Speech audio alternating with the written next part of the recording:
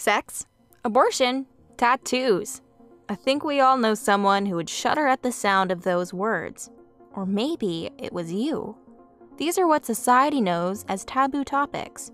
They're uncomfortable, but yet acceptable, unlike murder, and we all can agree that murder is wrong. Hopefully. But that aside, the church tends to avoid or dismiss societal norms altogether. It's human nature to be comfortable and to stick to what we know. But that isn't true to God's nature. He deeply cares about what we find controversial. My name is Hannah Ortega, and this is Talking on Taboo, a podcast where people who love God discuss topics God loves.